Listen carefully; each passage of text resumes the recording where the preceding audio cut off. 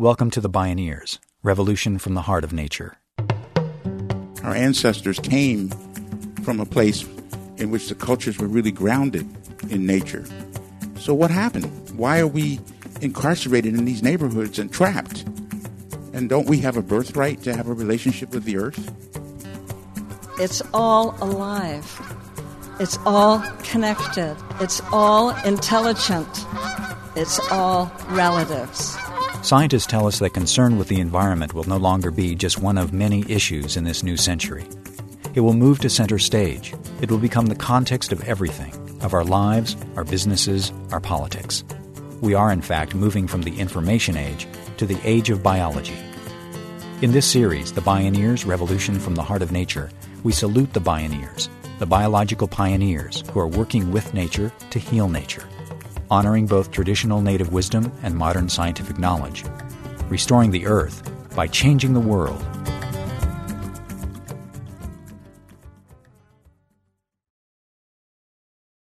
Richard Deertrack of Taos Pueblo has said that from the point of view of a plant, all people must look pretty much the same. The Human Genome Project, which analyzed human genetic makeup across all the peoples of the world, came to a similar conclusion. There is no significant genetic difference among the races of the world. Yet race has been and still is a corrosive source of conflict, violence, tragedy, and injustice among peoples the world over. Often, race also marks the dividing line for the NIMBY syndrome, not in my backyard. Studies have shown it is usually communities of color whose backyards and front yards suffer the most extreme environmental contamination as sites for toxic dumps and the worst polluting industries. Yet people of color and their allies are developing powerfully effective strategies to attain environmental justice. They're examples light the way for how all people can restore the environment and our communities. Join us for the next half hour as we look at Race and Place, a Birthright to Creation, with Greg Watson, environmental planner and organizer, educator and changemaker Carl Anthony, and physician and environmental health advocate Marta Arguello. My name is Neil Harvey. I'll be your host.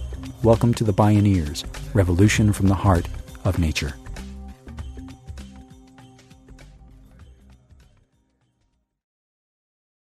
Environmental injustice takes many forms. Worldwide, almost half of us today live in cities, a whopping 2.8 billion people.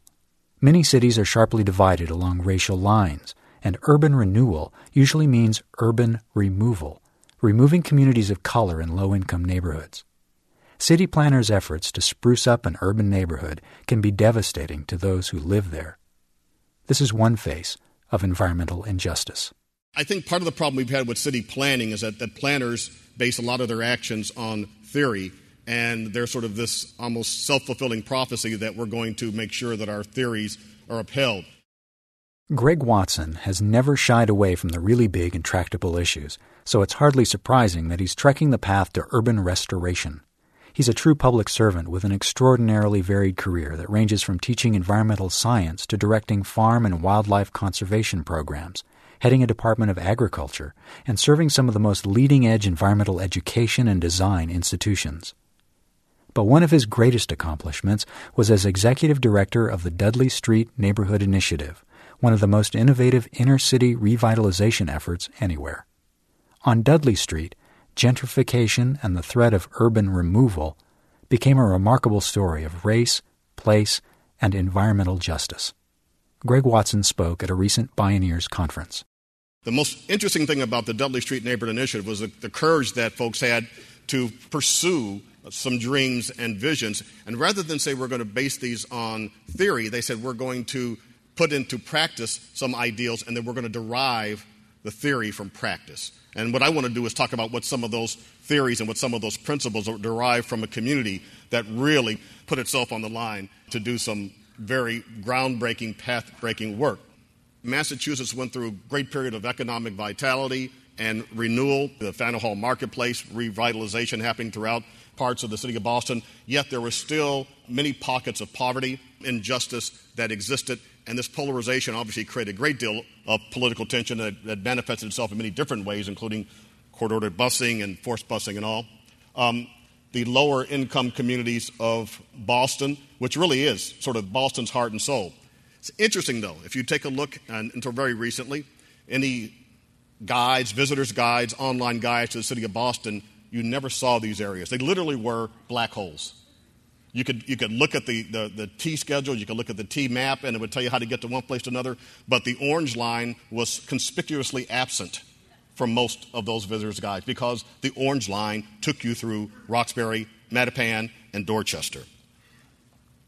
So, again, there's been a sort of a vicious pattern that has sort of developed around cities, and again, in many of the communities, and particularly the community we're talking about here, you did have people of color immigrating to cities and into many neighborhoods. And in Boston, it was a city of a very blue-collar, Irish neighborhood, very strong, very together. But as people of color did immigrate in, you got white flight to the suburbs.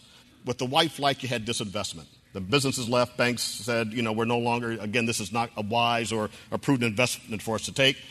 You had speculation that resulted from a number of things. I'll get to that in a little bit. You had arson for profit and devastation. And basically, when you did have the white flight, you did have folks leaving, and you had speculators come in and buy up land and buy up property waiting for urban renewal. And let me just get to this because, again, this led to urban renewal projects that targeted the slums. The West End of Boston was a very strong community, many European immigrants, that was targeted for urban renewal right before Roxbury. The city took over the property by eminent domain and forced folks out and rebuilt it. But as they did rebuild it, what you got was displacement. The folks who lived there before were no longer able to live there, and they had to go, well, who knows where, but they were forced out. So what many folks saw was that you had this gentrification, but it led to displacement. And most of your professional planners will tell you that that's just too bad. It's inevitable. Once you start to rebuild and you redevelop, you have gentrification. Displacement is one of those unavoidable, inevitable, unfortunate consequences. And that's what the professional planners say. And we'll get to this a little later. That's not what the folks at Dudley Street said. They said, wait, that's according to theory. Let's see if we can turn theory on its head. The bottom line is what urban renewal for a lot of folks meant poor folk removal. It was not something that was going to benefit the folks who lived there, the people that claimed this as a community. It was really something that was geared to try to take that black hole and remove it and replace it with, quote, acceptable folks so that we can now put Roxbury and Mattapan back on the map. The road from urban renewal and poor folk removal to the revitalization of an inner-city, sustainable community was very challenging, but Greg Watson and the people of Dudley Street found that they had an important ally. The ally was the land itself. The area was reduced to 1,300 vacant lots, abandoned lots. You could stand in the middle of Roxbury in the mid-'70s, stand in the middle, take a look around, you wouldn't see a building standing. Most of these are considered brownfields because that abandonment led to illegal dumping. It was a dumping site, 51 hazardous waste sites. Incredible. Just a wasteland as far as the city of Boston was concerned. With the 1,300 abandoned lots, you can only imagine folks on their way to the dump site would pass through the neighborhood. They were going to go to dump their trash and pay a tipping fee, and they would see these vacant lots and say to themselves, why would I do that? Why pay a fee when it clearly here's a neglected neighborhood? They drove back, cut back in the middle of the night, and just start to dump everything. Sides of beef, old cars, and the place became a sty and became a very, very dangerous situation in terms of the health for the people living there. But eventually people said, we're not going to take it anymore. They organized. And organizing around, no more funk, no more junk, but take a stand and own the land. And they did, in fact, take back the land and transformed it as part of their overall revitalization strategy into affordable housing, parks, urban gardens, and other public places. The key to this, was their vision and their insightfulness and their courage to say, we need tools. And one of the tools they needed, they had the plan, they had the vision, but in many cases, you've got the plan, you've got the vision, that's all well and good. But what happens to that? Well, it sits on someone's coffee table or in a filing cabinet because you can't implement it. You need some resources. And what's the most important resource in terms of implementing that plan for this community? It was the land. How do we get some control over the land? Absentee, abandoned, landowners, they're gone. They're waiting perhaps for things to really turn full circle where finally people would give up. Maybe urban renewal would come into play again, and therefore they could recoup their money. So they just let the land sit, and it continued to pile up. community got together and said, we want to control land. How do we do it? They consulted with lawyers, and the idea came up to them, you, the community, should grab the power and obtain the power of eminent domain over all abandoned parcels in your neighborhood. The power of eminent domain.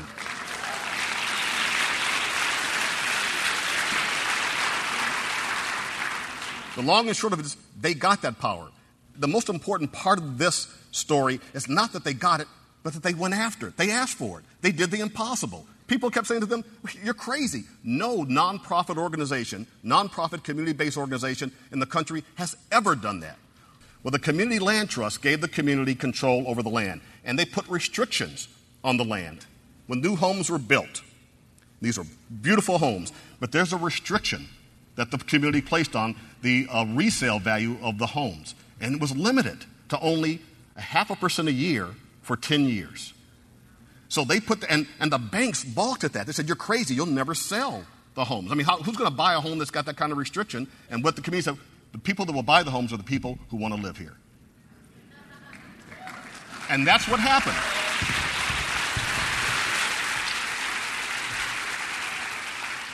And all of those homes, all of them have been sold. And in many cases, it's people who used to live there and now have the ability to come back home. To come back home. It's a place. This was not just, if you look at all the literature of Dudley Street and you look at what they did, you will almost never see you'll never see a reference to real estate. You'll see land. And land, real source of wealth, in addition to know-how. So it's a very different mindset, and it's a mindset, once again, that the top-down planners don't have. They didn't understand it. The banks didn't understand it until we said, they're not just buying a house, they're buying a community. Or they're investing in a community, and that's why we think they'll come. And again, that's proven to be the case. The conventional wisdom says you can't have development without displacement. Dudley Street shows that you can. But that then creates the groundwork and the environment to do some of the things, the experimental and innovative and exciting things that we've all talked about and know are going to be a critical part of the sustainable just a sustainable society. Promoting local economies through things like local currency, urban agriculture. This is a community-based urban initiative where we now have 2.5 acres in agriculture, 2.5 acres of food production. It's that site that had the town common that was a part of the revitalization strategy where we took that brownfield and rebuilt it. Is now the site of the farmers market that meets there during the growing season every Thursday, and it's become sort of a social scene. It's very exciting, and we've crossed cultural lines. I mean, everybody's into urban agriculture, into growing food, and it's become a sort of a very exciting opportunity. Now, we're also extending our growing season beyond what we can grow outside. This shows you the sign of the Brook Avenue Garage, a brownfield. It's a commercial garage that's been abandoned for a number of years. It has been torn down. And at that site, 10,000 square feet, we use environmental supplemental funds from the EPA. It's going to be a community greenhouse. And this is part of the revitalization that shows what, in fact, you can do.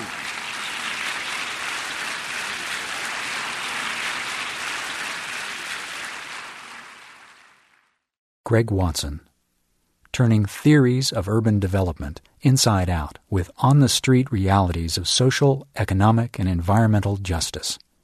Dudley Street is back on the map in Boston and is serving as a model for the revitalization of other urban communities.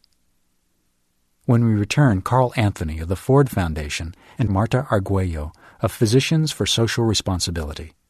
I'm Neil Harvey. This is Race and Place, a birthright to creation. You're listening to The Bioneers, Revolution from the Heart of Nature.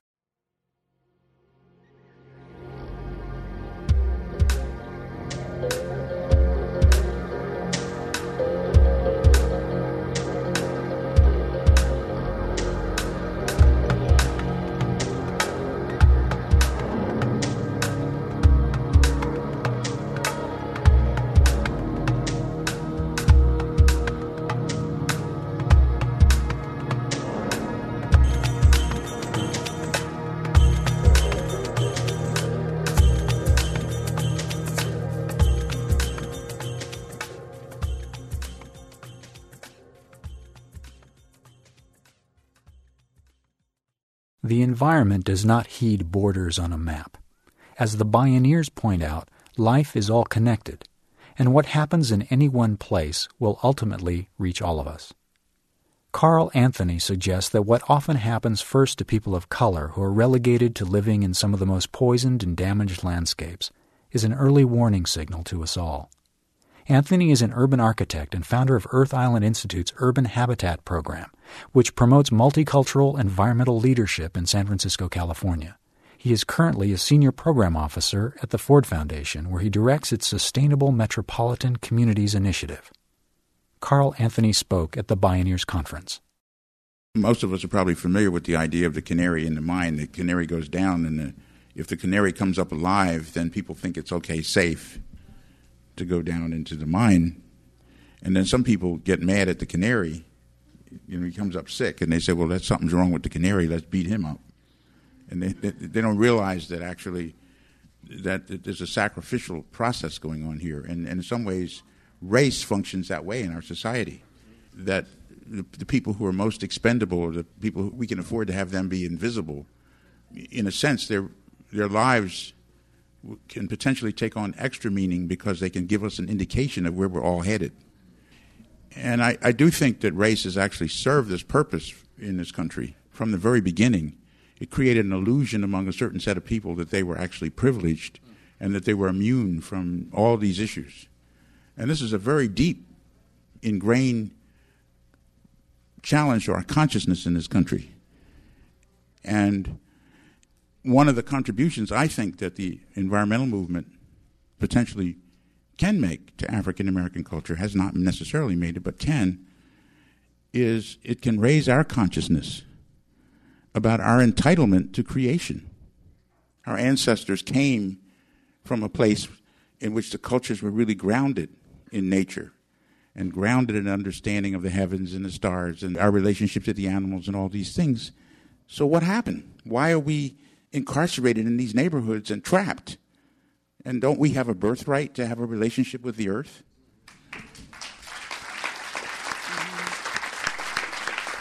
So one of the contributions of this process and potential reinvigoration of the environmental movement is a much deeper sense of what environmental justice means. Not just for black people, but for everybody. When I think about the great migration of black people who came from the South, and my family came maybe a generation and a half ago. Up until 1950, most of the black people in this country were rural people, and now they're the most urbanized people in the country. But I would venture to say that most of the people in this audience have ancestors who came here under stress, uprooted from someplace. And this relates very much to the migrations that are going on all around the world. So when we start looking at our experience and asking the question of being pushed off of the land, and we can see how it relates to the Native American experience of being pushed off the land, how it relates to the experience of the Irish and the Jewish people who came here, and how it relates to people from Central America and from all over the world. So you begin to see that there's a complex of issues that we need to grapple with, that we have not grappled with in the environmental movement, that touch us all personally. So I think the point of seeing the African American experience, the Latino experience, the Native American or Asian American Pacific Islander experience as an indicator, as a diagnostic tool to understand what is happening to us all. So I think that is a really important point. Carl Anthony. As Anthony suggests, because communities of color are living on the front lines of environmental injustice, the solutions they're developing have universal implications for all people. That has certainly been the case with the work of Marta Arguello, a physician in Los Angeles. Born in Nicaragua, she grew up in L.A. around gangs and violence. She emerged as an organizer and went on to play a key role in helping implement one of the country's best integrated pest management programs to reduce and eliminate the use of toxic chemicals in the L.A. Unified School District. To do so, she employed the precautionary principle, a principle which echoes Grandma's time-worn wisdom of better safe than sorry, and an ounce of prevention is worth a pound of cure. Some call it the duh principle. Speaking at the Bioneers Conference, Arguello recalled her journey into environmental justice. I came to doing environmental work after listening to a talk about breast milk contamination. I had been a health advocate and worked very hard with women with breast cancer. And I was having a growing sense of disquiet, and in Spanish is inquietud, which is sort of restlessness, about telling younger and younger women, or trying to explain to younger and younger women why they were getting breast cancer, why 25-year-old African-American women were getting breast cancer that seemed so virulent. I had an epiphany and a moment that changed my life and that put all the things and the strings of my life and the experiences from being from a gang, going to UCLA, working in Nicaragua for the Sandinista government. All of those things suddenly came together in a purpose. And luckily I came to doing environmental work and found a job very quickly with Physicians for Social Responsibility. And one of the first things that was being talked about as I came was this precautionary principle. And it was, well, that's as a person who's been talking about prevention, this is how it should be. What we did in LA is take the DA principle to this is how it's done. How it's done is there was a group of very forward-thinking community folks and a doctor from our organization who decided to put the precautionary principle in the preamble of this new integrated pest management policy. And it basically stated, in the absence of scientific certainty, we should still act to prevent harm. It institutionalized several other key factors of the precautionary principle. One is democratic participation. So affected people will sit at the table and make decisions along with the district staff. So there was parents and community members, a physician, a nurse, representatives from the environmental community. When we first started talking about the principle, people thought, well, that's a really nice theory. But what is it really? Well, for a school district struggling with its pesticide use problem, it means that we look at the list of products that they're using. 86% of the school districts in California were using known reproductive toxins, known developmental toxins, and known carcinogens. We looked at the 135 products that the district had been using and said, is it a known reproductive toxin? Is it a possible reproductive toxin? Is it a known carcinogen or possible carcinogen? Is it a developmental toxin or a neurological toxin? If it is known or probable or not known, it is not on our approved list. We went from an approved list of 134, many highly toxic chemicals, to 32 products. That is how the precautionary principle works on the street. The other element is the promotion of alternatives, and not the squashing of science and forward thinking, but how it helps it grow and how it helped a group of 10 people, parents, community members, environmentalists, former spray jockeys, facilities and gardeners, sit down at a table and figure out how best to deal with our weed problem without using Roundup. Everything from bringing goats into the district to steam machines to how we can make those steamers work better on large areas of land. So again, it is the coupling of innovation and having to use alternatives that has made that policy work. And we work very hard. It's not perfect. We are constantly on guard because institutions move slowly. And when left to their own devices, revert to what they know. And what they know is to spray. And I'll give you again the story of how this all came to be in Los Angeles. There was a mother dropping off her children to school, and she saw two men in hazmat units spraying right near the stairs, and her children walked through the mist of the pesticide. And one of them, Brandon, turned around and said, "Mommy, it really tastes awful." And Rabina, being another very unreasonable woman, called many people, Pesticide Watch and other organizations, and that was the birth of that policy. And it took a year from the time that her children were sprayed to the time the policy passed. It's been 3 years now. And one of the strongest things that we've had to hold over the district is the fact that now the district staff, including former spray jockeys, are recognized across the country for the cutting-edge work that they've done. And again, this is the power of implementing the precautionary principle. In early 2002, Marta Arguello helped organize one of the first precautionary principle workshops on the West Coast.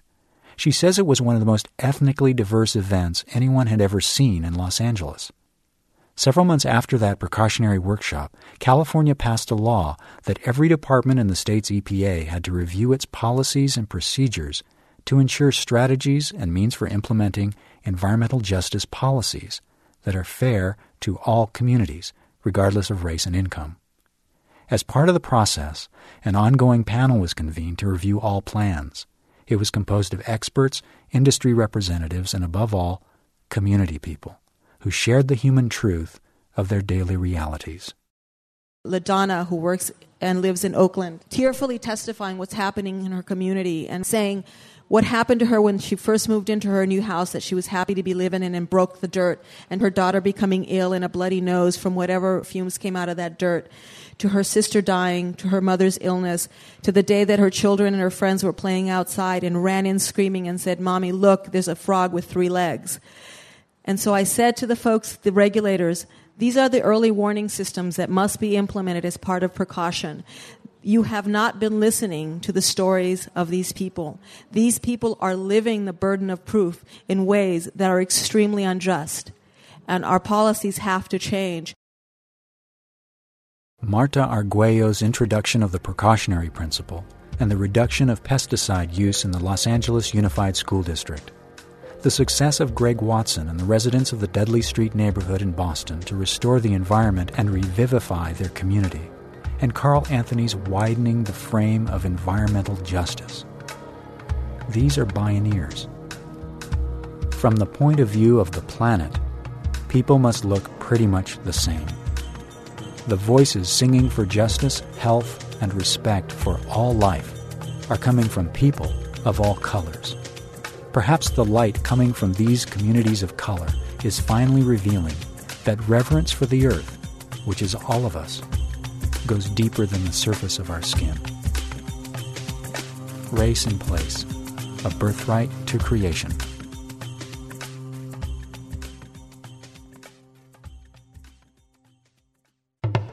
To find out more about the work and writing of Greg Watson, Carl Anthony, Marta Arguello, and all of the participants in this series, and to find out more about the annual Bioneers Conference, call Bioneers toll-free at 1-877-246-6337. That's 1-877-BIONEER. Or visit the Bioneers website at bioneers.org. To become a member of the Bioneers or to buy a cassette tape, CD, or transcript of this program, please call toll-free 1-877-BIONEER. That's 1-877-246-6337. To read more about the work of the Bioneers, check out the Bioneers Anthology book series, including Ecological Medicine, Healing the Earth, Healing Ourselves, and Nature's Operating Instructions, The True Biotechnologies, published by Sierra Club Books. The Bioneers Revolution from the Heart of Nature is a production of Collective Heritage Institute. Executive producer Kenny Ausubel. Written by Kenny Ausubel and Neil Harvey.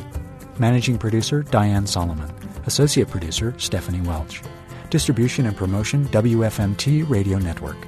Our theme music is taken from the album Journey Between by Baka Beyond and used by permission of Hannibal Records, a Rykodisc label. Additional music was made available by Karuna Music Triloka Records at www.triloka.com. For more music information, please visit bioneers.org. The opinions expressed in the Bioneers Revolution from the Heart of Nature radio series are those of the presenters and are not necessarily those of Collective Heritage Institute, the underwriters, or this radio station. My name is Neil Harvey. Thank you for listening. I invite you to join the Bioneers in restoring the environment by changing the world. This is program number 0804.